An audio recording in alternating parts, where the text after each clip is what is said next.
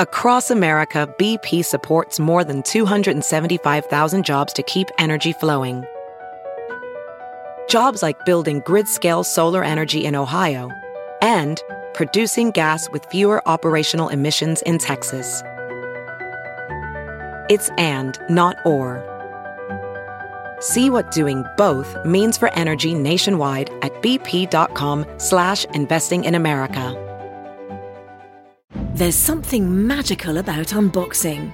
When you unbox BritBox, you uncover a world of British entertainment. Stream the UK's most brilliant series, including new and upcoming seasons of Shetland, Father Brown and Death in Paradise. Plus new originals like Payback, Irving Welsh's Crime and Archie, the story of Hollywood's greatest leading man, Cary Grant. Unbox BritBox and escape to the best of British TV. Stream with a free trial at BritBox.com.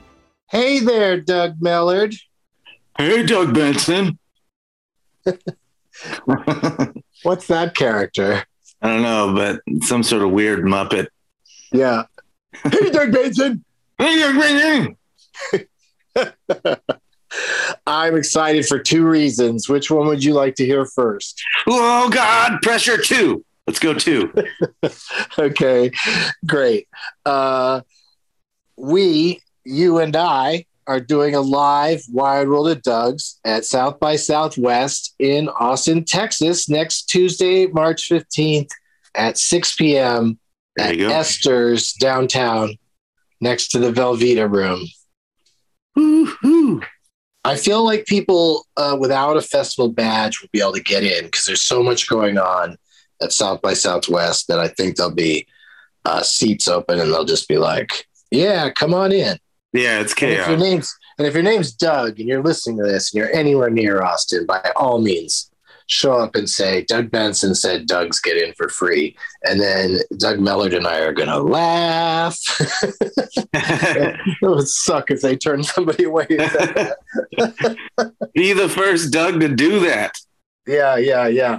I mean, it hasn't happened yet. I keep hoping that there'll be some Doug out there that actually would want to come see us for free. And then my number two thing that I wanted to say to you, but it was number one because you asked for two first, is that our guest today is one of my heroes. I grew up watching Mr. Leonard Maltin review movies on television and in books.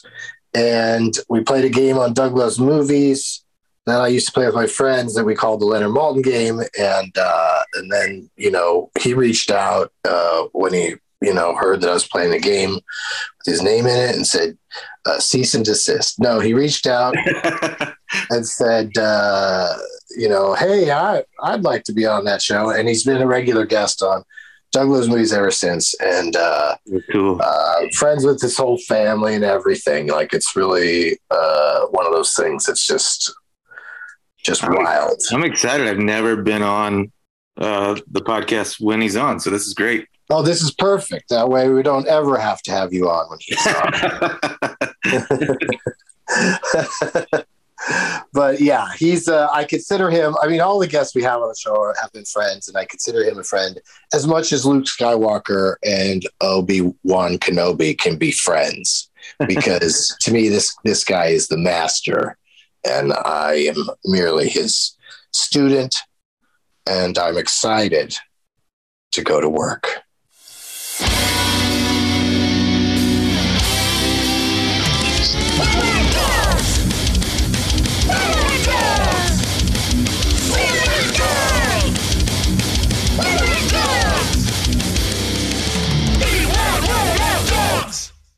Hello, Leonard Maltin. Well, hello, Doug Benson. How are you? Well, I'm pretty good, actually. Well, that's good. Also joining me as co-host on this podcast, you've done Doug Loves Movies many times, but on this show, my co-host is Doug Mellard. Hello. This is exciting. This is exciting because we finally get to reveal that it's Leonard doing the vocals in our song. That's not true, but I love it. That's how good I am at improvising. I just nope, and but that was funny. Yeah. Did you like the theme song, Leonard? Well, let's go ahead and you should start reviewing the podcast. It's the best theme song I've heard today. All right, so somebody rolled out of bed pretty late, because how could you go through the whole morning without hearing any theme songs? Like, don't you watch TV? Yes, but I channel surf, so I come in the middle of things. Yeah, right. You don't catch the beginning. But now, if you notice this weird, I guess like 3 movies lately have played this game of being deep into the movie and then the opening title sequence starts. That hasn't happened that often in your career as a film critic, the late arrival of the opening credits. Well, it used to be a trend. I mean, there was actually a trend when I was growing up some decades ago. It became all the rage, and it became a trend that included TV episodes. I mean, I don't mean like big event TV episodes. I mean like ordinary TV episodes, like an episode of Dennis the Menace, where they would start cold with a scene from the show, and then at a certain point bring in the main titles. And with movies, they sort of, I don't know if it was a competition exactly, but it was almost a contest to see who dared tease the audience the longest before revealing the title. Whoa. I think to this day, it might be the winner still might be Raising Arizona, because I think it's like 18 minutes in when it finally says Raising Arizona on the screen. Yes. And of course, then there are some movies that never have a main title till the end. Well, that's the other thing that's really changed the game, is that's why it's kind of nostalgia. It's kind of a nostalgia play now, I think, to have the late credits, because the credits are so late, they don't even happen anywhere in the movie on a lot of movies these days. And then they have a very elaborate, like I've noticed this, especially with like Disney and Pixar and Marvel, like they'll have very elaborate sequence that is basically the opening titles, but it happens right at the end of the movie. Yeah. Yeah. And I love those. So I watch them, but it's weird to watch them, at the end of the movie instead of the beginning. But I get that modern society can't sit through a little animated cartoon and a bunch of names before they get to. No. You risk losing them entirely, Doug. Don't you understand the peril as a filmmaker of having an audience get bored in the first 40 seconds of film? Doesn't it drive you crazy, Leonard, the way the streaming services just try to they try to get you to move on to something else the second the end titles start to roll on anything? I've held my Fire Stick, my Amazon Fire Stick in my hand, thumb at the ready to click the watch credits option, and they never let me watch the credits. No, you can't press it fast enough. It's like it's a video game or Jeopardy or something where you don't buzz in time. Nope, you don't get to see the credits. Because then if you go, well, you know what? I'll enter back into the movie where I was when they kicked me out. And nope, they put you right back at the beginning of the movie. Or sometimes a show will have like an extra scene at the end, and it'll just cut off in the middle of the extra scene, so you don't even get to watch it. It's ridiculous. Yeah, it's really silly. No respect. There's no respect. And Bob, I mean, no respect for the people who made the show or movie you're watching, and really no respect for the viewer. Right. Are you? I know I'm not the average guy. I actually am interested in the credits, so that makes me kind of a freak. But I am interested, and I ought to have the ability to watch them.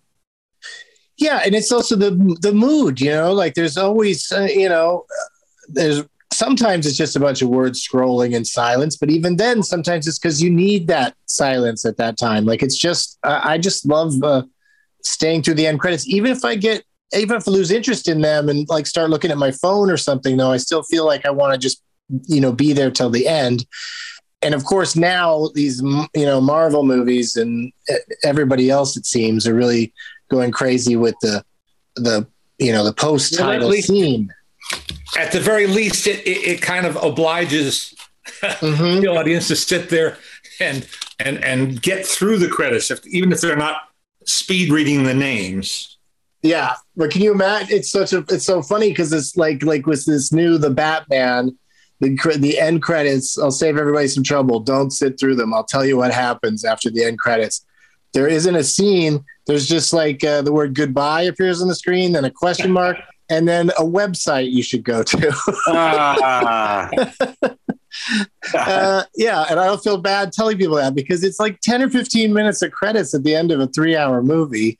And it's getting a little silly how people are sitting dutifully through the credits when they don't want to. Well, it was already a 3-hour movie, so good Lord. But you know what? I'm pretty disappointed. I would have been really excited to see that website at the end. So thanks for blowing it. It's some word they bring up during the movie. It's like alamada or something like that. And the idea is that they want to get people hooked on, like, I'm sure wherever the site you go to has more riddles from the Riddler that, they want people to try to solve and get more. It's all about engagement now. It's all about getting people. Or they're trying to sell you a lunchbox. Yeah. I tell my students, I teach this class and have for many years at USC, in which we show films. And we have a very nice theater. And Doug, you've been there. You've been there you were there even before I took over the class. But I tell my students, the movie isn't over till you've been threatened with civil or criminal prosecution. Yeah. And a nice message about how, how many people worked on the film and that, that stealing it is theft and is hurting people. A friend of mine was the primary producer of the wonderful movie Airplane. And this goes back, it's kind of daunting to realize, but it goes back 40 years to 1980, 42 years now. Geez. And at the end of that block of copy about this film is protected by copyright, blah, blah, blah, blah, blah, he added the word, he and the Zucker brothers and Jim Abrams added the words, "so there." And in those days, those pre-digital days, they were still printing 35 millimeter, prints at a laboratory. And my friend, being no fool, even though he was a relative newcomer as a producer, he had them print the last reel first. They printed like 600 prints for theaters of that last reel before the Paramount lawyers noticed the "so there." And so it's too late to change it. They were really pissed off at him, really, really angry, because they feared that maybe the little joke might have negated the legality of the warning. Which is plainly dumb and wrong. So he got away with it. Yeah, and there's just so many jokes in Airplane that like they've been one by one, picked at and stolen by people over the years because it's just such a clever movie, and and it's just there's so many things that they say in that movie that when they come up in real life, I in my head or out loud finish the thought. When somebody says, "Surely you can't be serious," there's only one response in my mind. When they made their next film together, Top Secret, they couldn't do the "so there" again because the lawyers were paying attention, but they still wanted to get some jokes into the closing credit crawl. And the one I remember is a credit for Union Goon. Yeah, they always were really, all of their movies were fun with the just an occasional odd end credit that was just there to make people laugh to read the credits. We're getting, obviously we're going to talk about movies. It's just it's what you do with Leonard Maltin, but we're already way off track here today because what we like to talk about, what the show is about, is names and how they affect our lives. And in the case of Leonard Maltin, having known you as a esteemed critic first and then getting to know you, like it feels right. Leonard Maltin just feels like the name of that you should have. Have you ever? Mm-hmm. How have you always felt about, like, so let's start with the first name, Leonard. Like, what's your relationship with the name Leonard? Do you like it? I've come to like it. It was a gesture toward a man who was sort of my adoptive uncle, whose name was Leo. And so it's a variation on Leo. And when I first started writing articles, when I was a precocious kid, started writing articles when I was about 12, and I used the name Len. And my father said to me, you shouldn't do that. You should use your full name. If someone else wants to call you Len, that's all right. But use your full name when you're doing something official like that. My mother, on the other hand, hated the nickname Lenny because she associated that entirely with of mice and men. Yeah. Yeah.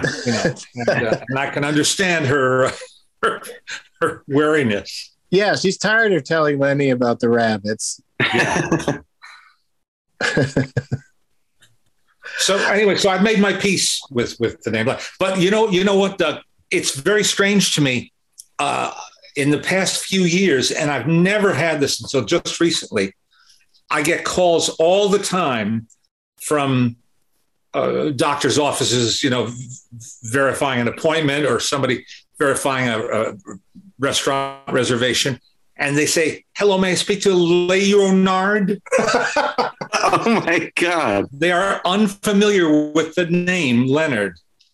Right. I guess they're too young to have known Leonard Nimoy.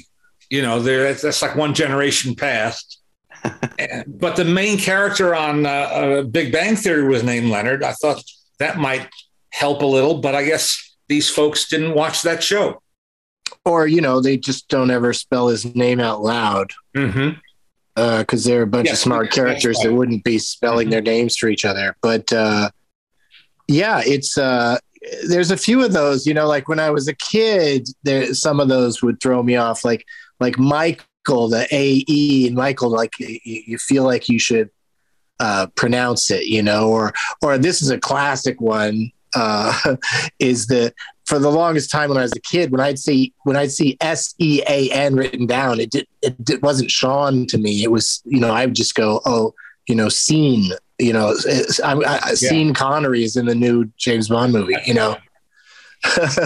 Took me a long time to, figure out that one. So I get and then also, do people, I feel like we established early on that, you're not into anything other than you just prefer to be called Leonard. Like when somebody does call you Lenny or Len or even Leonardo, like, is that you just always say it's Leonard, right? I don't much bother. My daughter came to the conclusion, my daughter who was very verbal, very young, and would answer the phone at an age before we really wanted her to. If she picked up the phone and someone asked for Lenny, she knew that they were not really a friend of mine or one of two college friends who still call me that. So she used it as a device for winnowing out the screwballs. Right. Yeah, us Dougs do the same thing, because if somebody calls and says Douglas there, I say no. I'm here, but you want me to take a message for Douglas?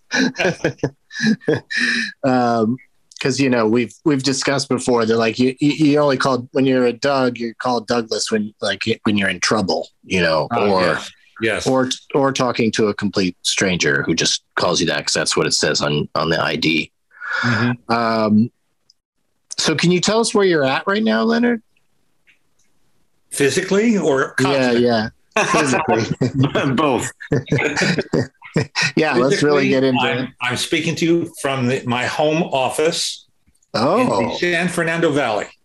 Oh, okay. Because I saw, we got to see a glimpse of it, and it didn't seem like I had thought you were going to be in a hotel situation, because the Santa Barbara Film Festival is in person again this year. Yes. Yes, it is. And I'm very glad of that. And as we're speaking, I'll be heading up after we finish the show. I'll be heading up there, my wife and I.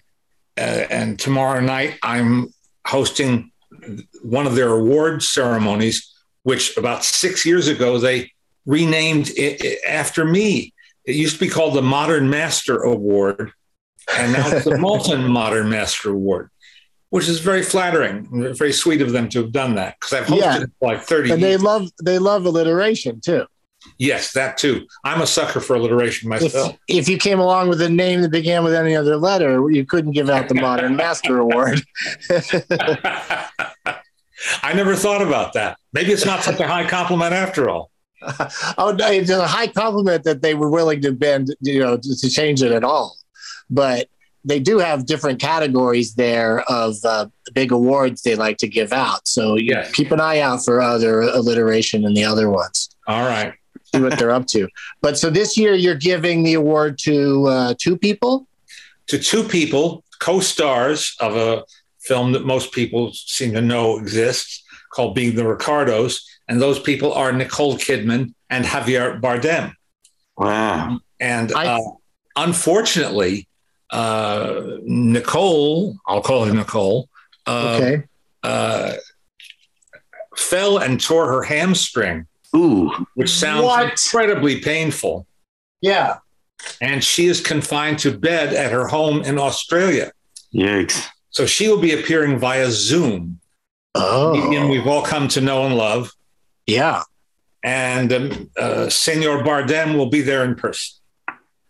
And you know what? If the Zoom fails, just get Penelope Cruz to come on out there, accept the award on Nicole's behalf.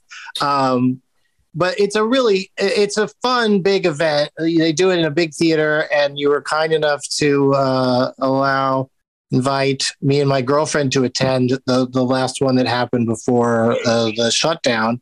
And so Doug Mellard, I probably bragged about this before, but he gave the award to Brad Pitt that night. Wow. And we hung out with Mr. Pitt backstage. And of course, I didn't say a word to him because I didn't want to embarrass Leonard. But it was amazing. And I got to say this about Javier Bardem, and especially with Nicole on the Zoom, I think you're going to have a blast. I think he's a really fun person.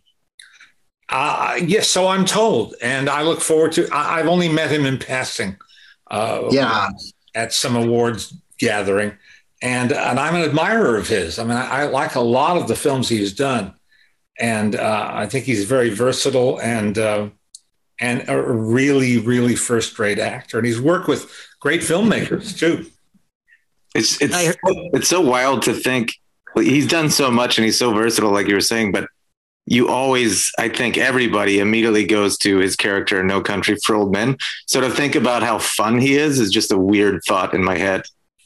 Well, yes, I came in, speaking of channel surfing, about a week and a half ago. My wife and I finished watching something or other on a Sunday night, and we were surfing, and we surfed by our public television station, which was running a conversation that had been put on by Variety, that is the show business publication, where they had Daniel Craig and Javier Bardem talking to each other, interviewing each other, so to speak, on Zoom.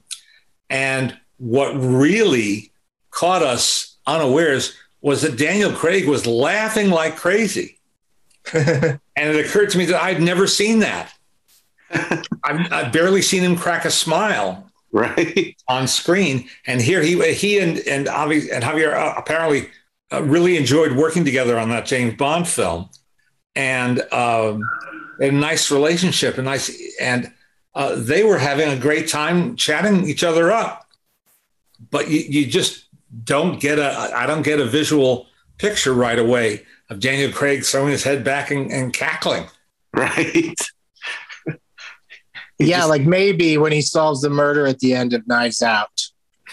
Yeah. But that's probably even just kind of a knowing smirk. Yeah. Yeah, and when he goes to the stage, he does very serious roles. And when he's about to do Macbeth on Broadway. yeah, he just seems like no fun at all. And so I want to watch this interview and see Javier bringing the joy out of because he did 5 James Bond movies, and after each one, we sat around getting to hear about how he's not that really into it, doesn't want to do another one, thinking about quitting being James Bond. And that just doesn't sound fun to me. Like, if you're going to be James Bond, you should love being James Bond. Yeah, I would hope so.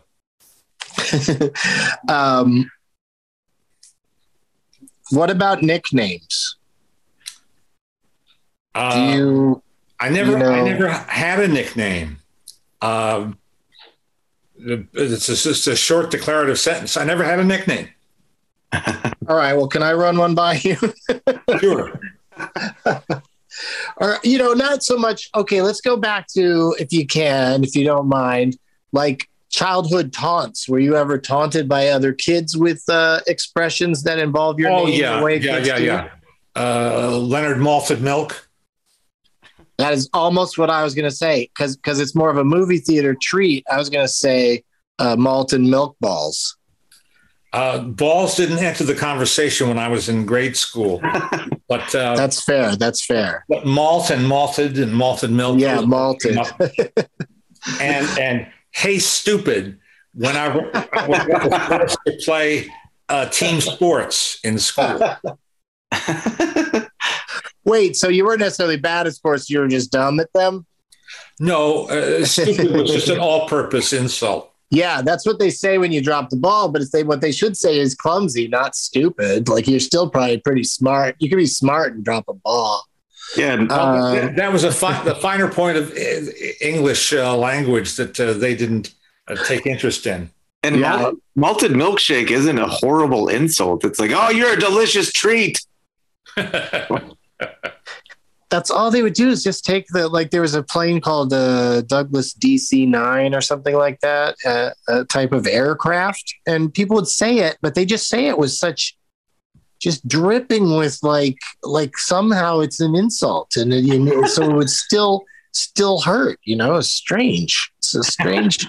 Bullying is so weird. I don't know how is there a book they read to find out how to do it, or they just do it? What's your middle name, sir? I will tell you, though I never use it. It's Michael. The aforementioned. Micael? Michael. Yeah, C-H-A-E-L. Yeah. Just like the John Travolta film. Yeah, so that's you're given, there's the spelling challenges just abound in your name because because of the EA and the AE, and then and of course very few people, I mean even more people than there are who don't know how to pronounce my first name here in the 21st century, the pinnacle of American literacy. There are so many more people who can't spell it. They leave out the O, Leonard, Le. They know that there's a combination of consonants and vowels there, but so they try sometimes and they get Leonard. Very strange variations on the actual spelling. Do they ever put a U in Maltin? That's been known to happen. Yeah. I was thinking today that that people have probably used every other vowel other than I at the end of Maltin, because when you hear it said aloud, hey, Leonard Maltin's coming over. Oh, Maltin's going to be here. That's great. Maltin. The T could be Anenon. Could be any of them. All of that is true. There's a Maltin airport in Toronto. There used to be, O-N. And we were on a cruise that spent we had a day trip in Venezuela, and there was a beer, I think, Maltin beer. And so every now and then it does come up. Yeah, I mean, when people writing your name to me, they often, like, on Twitter or something, saying, "Oh, it was great, you got Leonard Maltin on the show." They botch it pretty regularly. Mm-hmm. And with my last name Benson, it's like it's EN or ON. Like there's none of the other vowels get involved. And Doug's last name is Mellard, so we try just not even say it or speak of it. Because it's not Mallard, which would be the greatest last name. Oh yeah, Duck Mallard. Duck Mallard would have been perfect. What were your parents doing? They should have named you Duck and changed their last name officially. We do have Mallards all over our house, or we did growing up. You had what? Oh, ducks? Yeah, a lot of duck. A lot of people like to gift us ducks. I never got that. I never got the duck. People didn't jump to duck with my name ever. I don't think, but maybe they did. Anyway,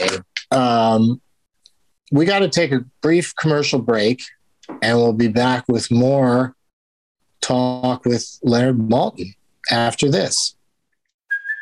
Hey, it's Kaylee Cuoco for Priceline. Ready to go to your happy place for a happy price? Well, why didn't you say so? Just download the Priceline app right now and save up to 60% on hotels. So whether it's Cousin Kevin's Kazoo Concert in Kansas City, go Kevin, or Becky's Bachelorette Bash in Bermuda, you never have to miss a trip ever again. So download the Priceline app today. Your savings are waiting.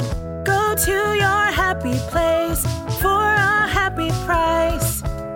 Go to your happy price, Priceline. Welding instructor Alex DeClaire knows VR training platforms like Forge FX help students master their skills. There's a big learning curve with welding. Virtual reality simulates that exact muscle memory that they need. Learn more at meta.com/metaverseimpact. We're back, and we got through all of your name, Leonard. Mm-hmm. I think, right? So this is the part. This is the part where we talk about Doug's that you've known, aside from myself and the other Doug you just met. Have there been any significant Dougs in your life? Gee, you've caught me off guard here. The first thing that comes to mind is that my family used to watch Douglas Edwards and the News on CBS. He was before Walter Cronkite, he was their star newscaster. Douglas Edwards? Douglas Edwards. Look him up. Yeah, it's vaguely familiar to me, but I guess he didn't, like Cronkite really, like as far as famous news broadcasters go, he really is up there. Yeah. He's so this guy. Douglas Edwards was a pretty important guy. But still, now in history, in the shadow of a wall. All right. He didn't make it all the way. I hate it when you guys fight. No, I'm just joking around because, that's what we talk about on the show is that, the name Doug isn't inspiring of confidence unless it's, like Douglas MacArthur. Then you go, oh, wow, this guy, he knows what he's doing. Oh, well, of course, there was when my daughter was young, she watched that Nickelodeon cartoon series. That comes up a lot as an example of a Doug, and I don't relate to that character at all. Mm-hmm. You couldn't really have a Douglas or a Doug newscaster unless maybe sports or weather, you think? Oh, yeah. You definitely, let's go to Doug with the weather. It makes sense, Yeah. Here's Doug with breaking news. It sounds like, oh, no, what's Doug going to say? Not Doug again. More bad news. What about, I'm trying to think of any, so there was Douglas Fairbanks Jr. Well, it was Douglas Fairbanks Sr. and then his son, who achieved quite a lot, actually. given how incredibly famous his father was, you'd think that going into the movies with that name would have been a handicap. But Doug Jr. escaped that by being talented and being smart and charming, and he made a lot of good. He's in some great movies. Like if you're a fan of classic films, as I am, he's in Gunga Din with Cary Grant and Victor McLaglen, and he's in the great great version of Prisoner of Zenda with Ronald Colman. He made a lot of good movies, and his father was the original movie swashbuckler. And The Mark of Zorro, which was his first swashbuckling movie in 1920, is what inspired Batman. Oh, right. Whoa. And that character with Zorro and having a dual identity as Don Diego. Wow. Like the original character itself, I suppose. The character itself, yes. Wow, very cool. But the fellow Bob Kane, who got credit for creating Batman, always told that story that it was after seeing the Douglas Fairbanks movie, which was a huge hit, very, very popular. That's what inspired him. But I just learned a big thing when you explain the difference between Douglas Fairbanks Sr. and Jr., because I've always thought of that as one entity. I always thought it was that the famous one, the original one, was Douglas Fairbanks Jr. I always throw the Jr. on there because I probably heard that name more in my youth because Douglas Fairbanks Sr. was before my time. Yes.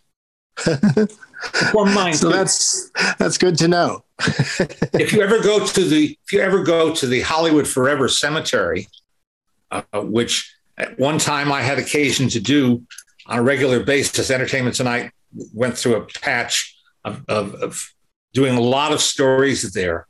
There is a beautiful reflecting pool, which is a memorial to Doug Sr. And it's very nice. I just threw that in because I knew it would be such an electrifying piece of information. Well, and also just anytime you could talk about the Hollywood Forever Cemetery, it's great to bring up because they show movies there in the summertime. Yeah. And everybody just sits around this cemetery watching movies. And I only went there once and I never got completely comfortable with the concept. No, I'm not comfortable with that concept either. I know it's done, for fun. It's not to be malicious or irreverent, but But I went there so many times with a crew from Entertainment Tonight that I swear I heard a chorus of hellos when I walked in.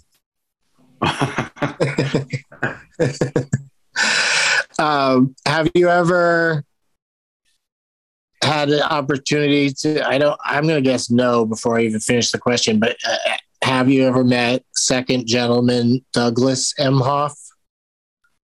No. But he seems to be like, we decided he's the world's, he's like the top Doug right now. I'll take your word for it. being the first second gentleman of all time. But let me, which brings me to this. Did you ever see that Fred McMurray movie? Of course you saw it. What was it called? My President? Oh, yeah. Kisses for My President. Yes. There's this movie, Doug, where Leonard and I are familiar with it, and you're not, so we're going to tell you about it. It's Fred McMurray plays a man whose wife becomes the first lady president, first woman president. What a preposterous idea. Right. So it's already like, isn't that nuts? And then the movie is about how he doesn't want to take on the duties of first lady. But the thing is they try to give him the duties that would go to what would normally be the first lady, which, would theoretically align with their interests, like decorating the White House. He's like, I don't want to decorate the White House. And they're like, yeah, but that's what you have to do. You're the first, you're the first man. And he just, It's he just fights a with laugh. them. It's a laugh riot from start to finish. That's what's really wild about it is how, like, you can imagine somebody maybe pulling that off and maybe making a fun movie, but he just is a whiny complainer the entire movie, and his wife is one of the most powerful people in the free world. So do you think Melania was just quoting the movie when she said she didn't want to decorate? She really was like a first gentleman. Anyway, one more name question, I think. Okay. Any Leonards in your life?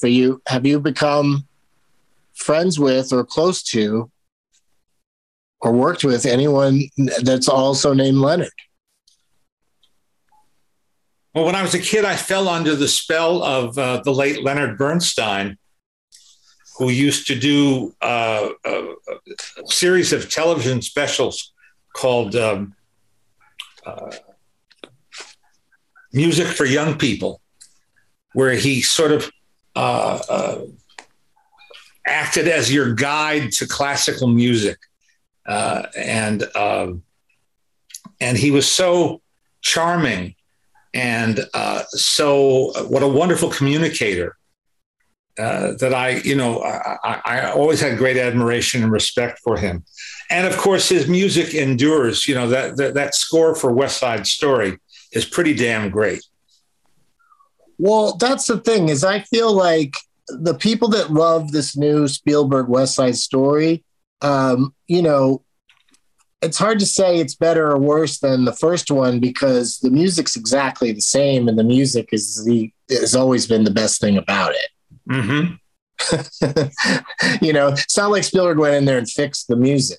Like the music just stayed the same and is perfect. It's great, but the movie is odd to me because it's not shot by shot by any means. He like really spruces everything up, but it still feels.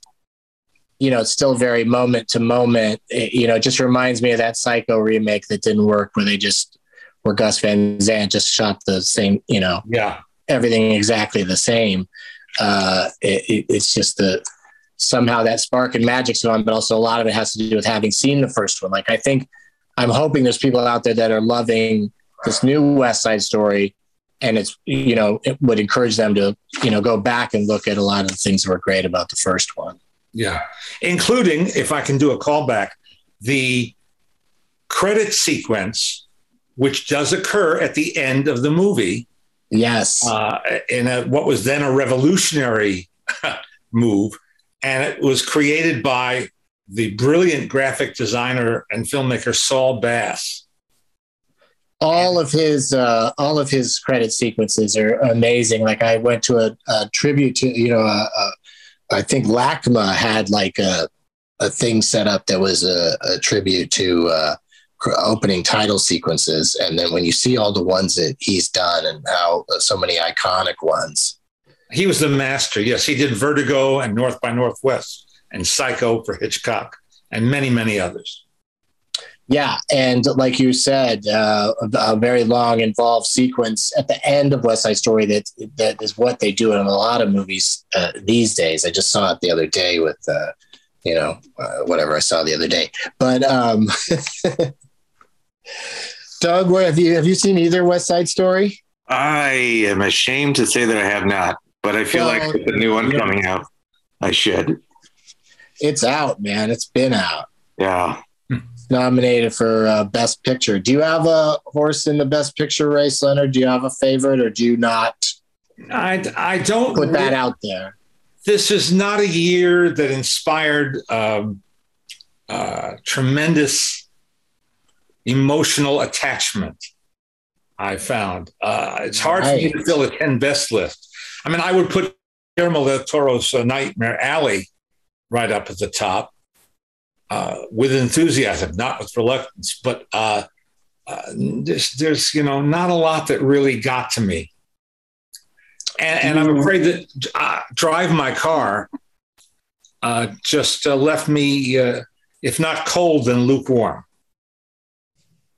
Yeah, have been hearing much about how it's 3 hours subtitled. And well, I was never bored and I was never distracted. I was with it for that entire length of time. It just didn't speak to me.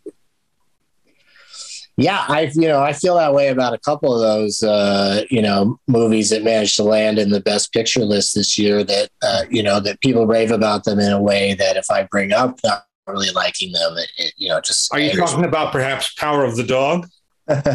That's another one that's very polarizing. I didn't love that movie, but I do kind of love ruminating on it afterwards. It's one that I was kind of bored while I was watching it, but now thinking back on it is interesting to me. Mm-hmm. But I choose not to think back on it. You're in the Sam Elliott camp. Sam Elliott was really not happy with that movie. Not at all. No. Do you like? Did you go into it a fan of Jane Campion? You must have, right? Well, I admire and respect her. Yeah, but just not this film. Yeah, it was a really different experience, and it's interesting that it is being bandied about as like the front runner. What about Belfast? I liked Belfast. Right? It's just solid. That's the problem with the Oscars, I think, is that it's just sort of the movie everybody can agree is not terrible, or is not, problematic. And yeah, well, I guess they end up giving it to problematic movies too. But I just mean like the movie that just is sort of the safest seems to win, but it's a kind of safe that doesn't reflect what the public thinks. Like you must be, along with me and everybody else that's, paid attention to the Oscars for many years, just annoyed with this move by the Academy to just give a lot of the awards away and some pre-ceremony that, less people will watch. Yeah, I'm not thrilled with that decision, to put it mildly. Yeah. I grew up in New Jersey, and so Oscar night was a school night, but my parents, always understood my enthusiasm and allowed me to stay up late to watch the Oscars. It was a ritual, an annual ritual. And so I have been, sitting there watching them and for a long, long time. And long, they're always long. Yeah. Sometimes dull. They're always sometimes dull. There's no way that you can be giving an award to 4 guys who worked on the sound editing of a movie and make it colorful and interesting. It just is what it is. The problem is they're never willing to just admit that this is an industry event and not a television show.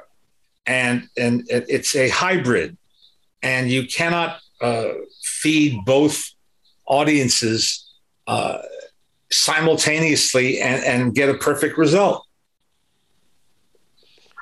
And so, because it's just funny when it's just endless, the suggestions people make to the Oscars would be better if there was more clips from the movies, and the Oscars would be better if they got more famous, movie stars to actually attend. And like, it's just after a while, there's so many different things people are suggesting that it's like, well, all these changes can't happen. So they either just have to do it the way they've been doing it.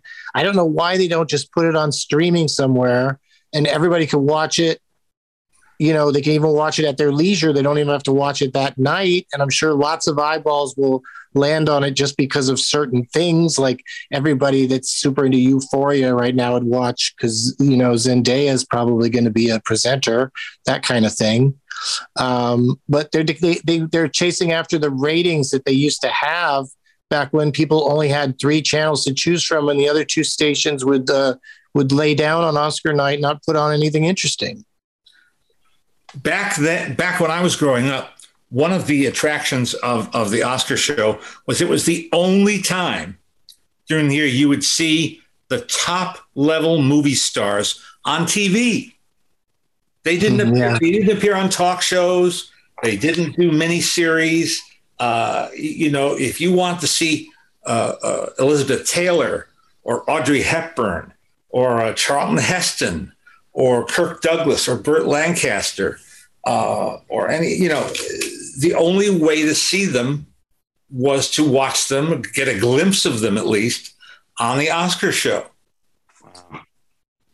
Yeah, it was really special, and that is another thing that's kind of ruined movie stars is the studios insisting they go on every talk show. Yeah, and so there's no such thing as the movie star mystique anymore. They can't just do the role and go off and hide, and get the acclaim and maybe an award and an awkward speech later. Right. They have to get in. It's even in their contracts now that they have to be involved in the marketing and tweet about the movie and stuff. And the inevitable host in those days was Bob Hope. Yeah. That was not a subject of debate. It was Bob Hope. Yeah. And he's a guy that was in movies. He was really a legit movie star and very funny and quick on his feet. And it's another area they keep trying to break the mold. It's just like, get the guy that's most that of our time and or woman, and you'll have a decent host, like this thing they're doing now where they just get 3 people and split it up. And, between all of them, they've maybe starred in, a few movies, but yeah, it's not like they got some movie stars and some, they got TV stars and comedians to be the presenters at the biggest movie event in the world. Right. It's a lot of overthinking, I think. Yeah. My favorite Bob Hope joke of all the years he hosted, and they've replayed this clip more than once, was the ongoing joke was that Bob Hope would never win an Oscar himself, in spite of the fact that his films were at one time very popular. It was just not in the cards. And so he one year he came out and he said, "Welcome to the Academy Awards, or as it's known at my house, Passover."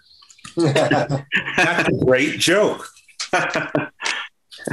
Yeah, and he knew, knows exactly how to deliver it. It's just he was perfect, perfect Oscar host. And then and of course Johnny Carson hosted it a bunch of years, and he did a good job. And so that sort of has become a thing too, like with Kimmel, who knows what other talk show hosts might get to do it at some point, but just an actual movie star. And the fact that Bob Hope was being,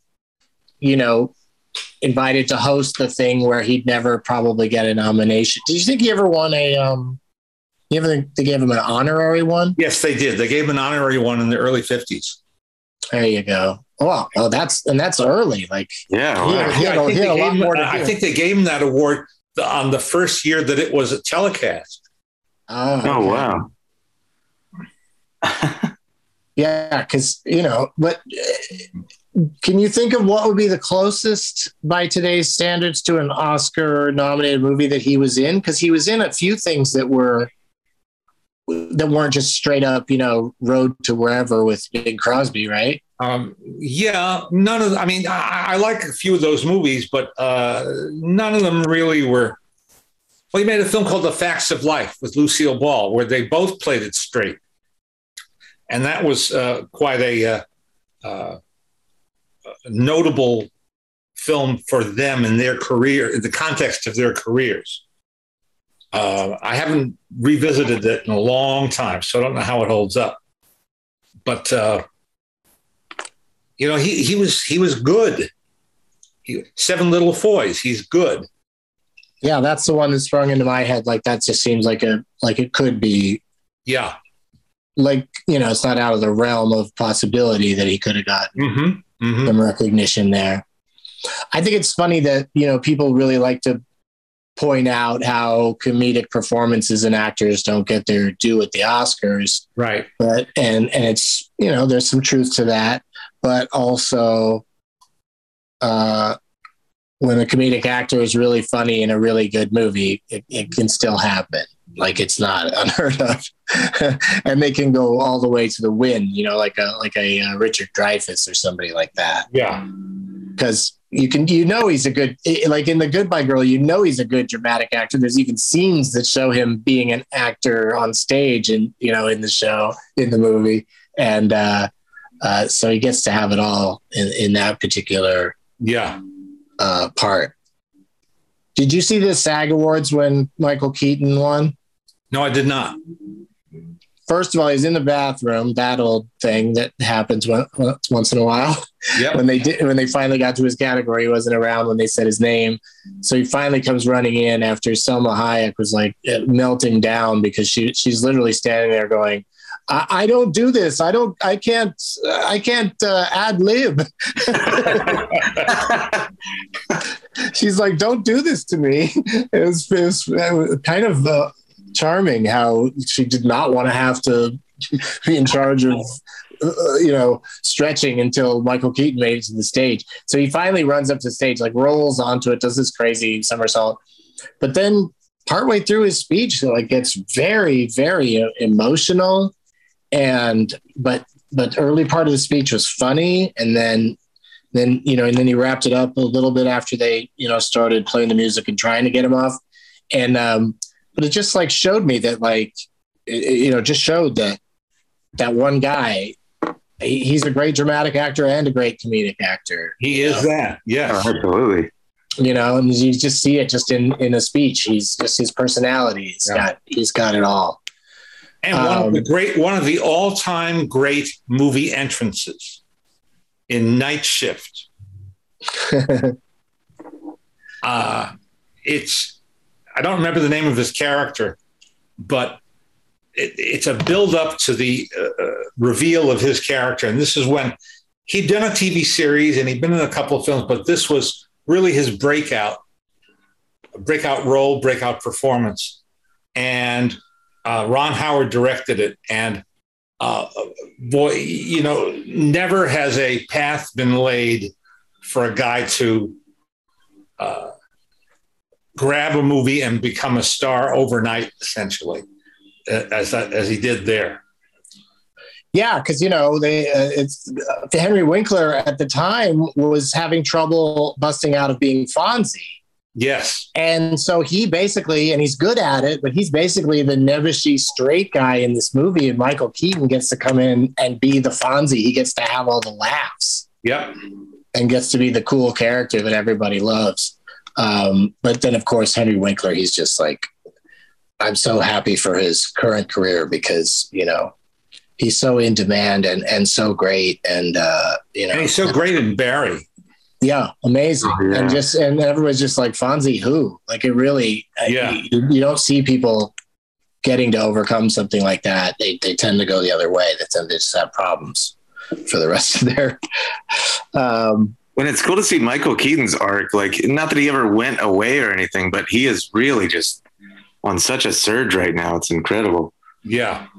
And he was very, he continued to work in, a lot of movies that I didn't love. And then like there was that strange time when both Soderbergh and Tarantino both did, movies, that had the same, some of the same characters in them.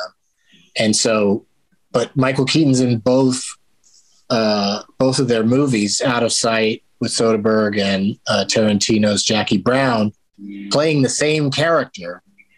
And it's a pretty pointless minor supporting role in both movies. You feel like, in the other movies probably got more to do. Nope, it's just kind of, there's Michael Keaton chewing gum and being an FBI guy and talking about the case and then leaving or whatever. Did you see the Netflix movie he did called Worth? I didn't, but he mentioned it in his speech because he was, he's talking about Dope Sick and how serious the subject of that series is.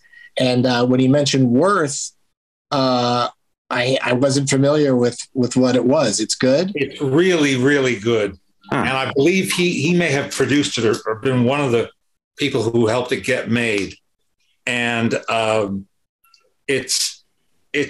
he plays a real guy who was a Washington attorney who was given the task of assessing the reparations to be paid to victims of the Twin Towers, yeah. And what is a life worth, and how do you, and it's really well done, and he's great. He's just terrific in it. Yeah, and that's why people probably aren't that familiar with it, because that is some heavy subject matter right there. Indeed, but it's not a depressing film. It may sound disingenuous, but it's not. It's a really interesting, compelling movie.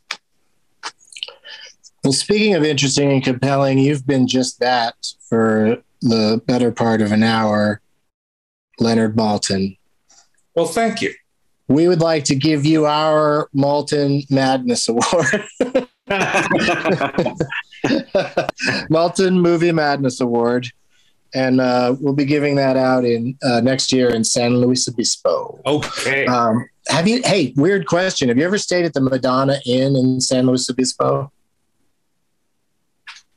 Yes, but not in many years. But it was fun, right? Oh, it was neat.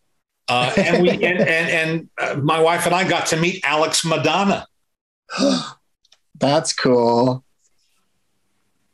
He was quite the character. Yeah. It's I've been, I've gone to San Luis Obispo, here in California a few times, for work reasons, do stand up and stuff, and I've driven through there a bunch of times, and I've always been fascinated by the Madonna Inn, and it being one of those hotels that every room is different and has very, kitschy or tacky, depending on we once stayed in a room it. called Chestnut Foal, which was equine themed. Yeah, people have told me about that. There's like a horse in the room that you can sit on. What? That's not the one we got. I mean, it's not a full size. It's like there's this weird like piece of furniture that's like a horse that you can actually sit on it if you want to. But and I just started getting into researching it because I now have decided I definitely want to go stay there, just as it seems like it'd be a fun thing to do. And I realized that a worldly Californian such as yourself has probably been there. And you have to visit the men's room while you're there in the restaurant. That's what everybody says. The restaurant men's room, Doug, you pee into a fountain. What? Well, more of a trough than a fountain. But yeah, but it's splashy, I hear. Like it's the one bathroom you definitely want to have your shoes on when you go in there. I don't know, maybe other bathrooms too. I mean, but all bathrooms you should have your shoes on, but I'm just saying this one. Yeah. And maybe boots. Leonard Maltin, what would you like to promote here at the end of the show? Like, where can people check out you're writing movie reviews? I am occasionally posting movie reviews on my website, which is leonardmaltin.com. I do film book surveys and classic film DVD and Blu-ray surveys as often as possible. And my daughter and I host a podcast we post every Friday, an hour conversation with some interesting person. And that's Maltin on Movies. And you can get it anywhere you get your podcasts. And that's the thing I think I'd like to plug.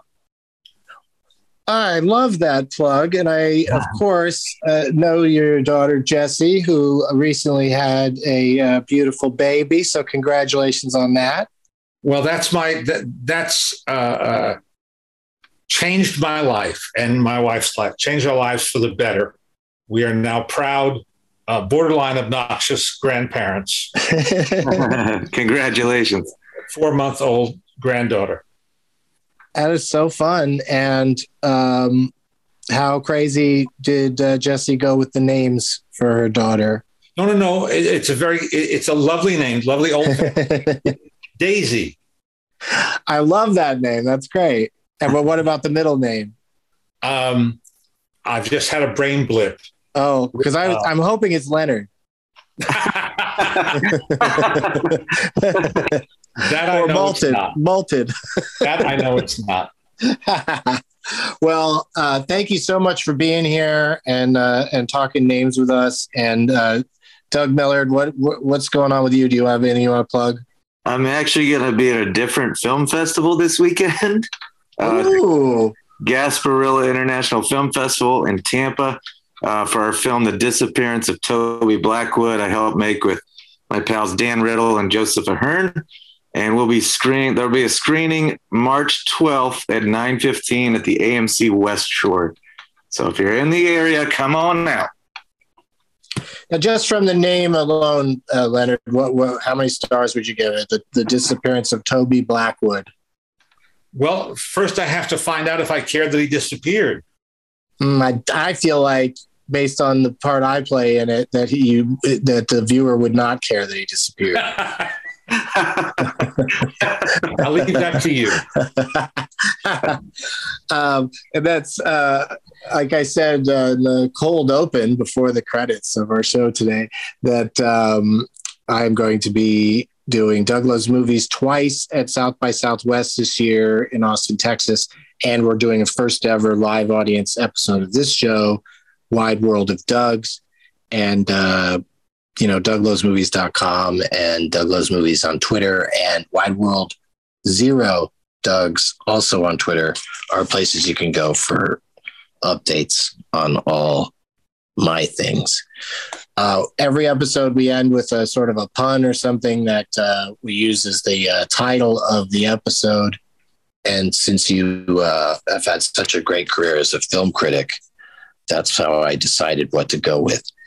Thanks again, as always, on a scale of 1 to 4 Dougs. Got it.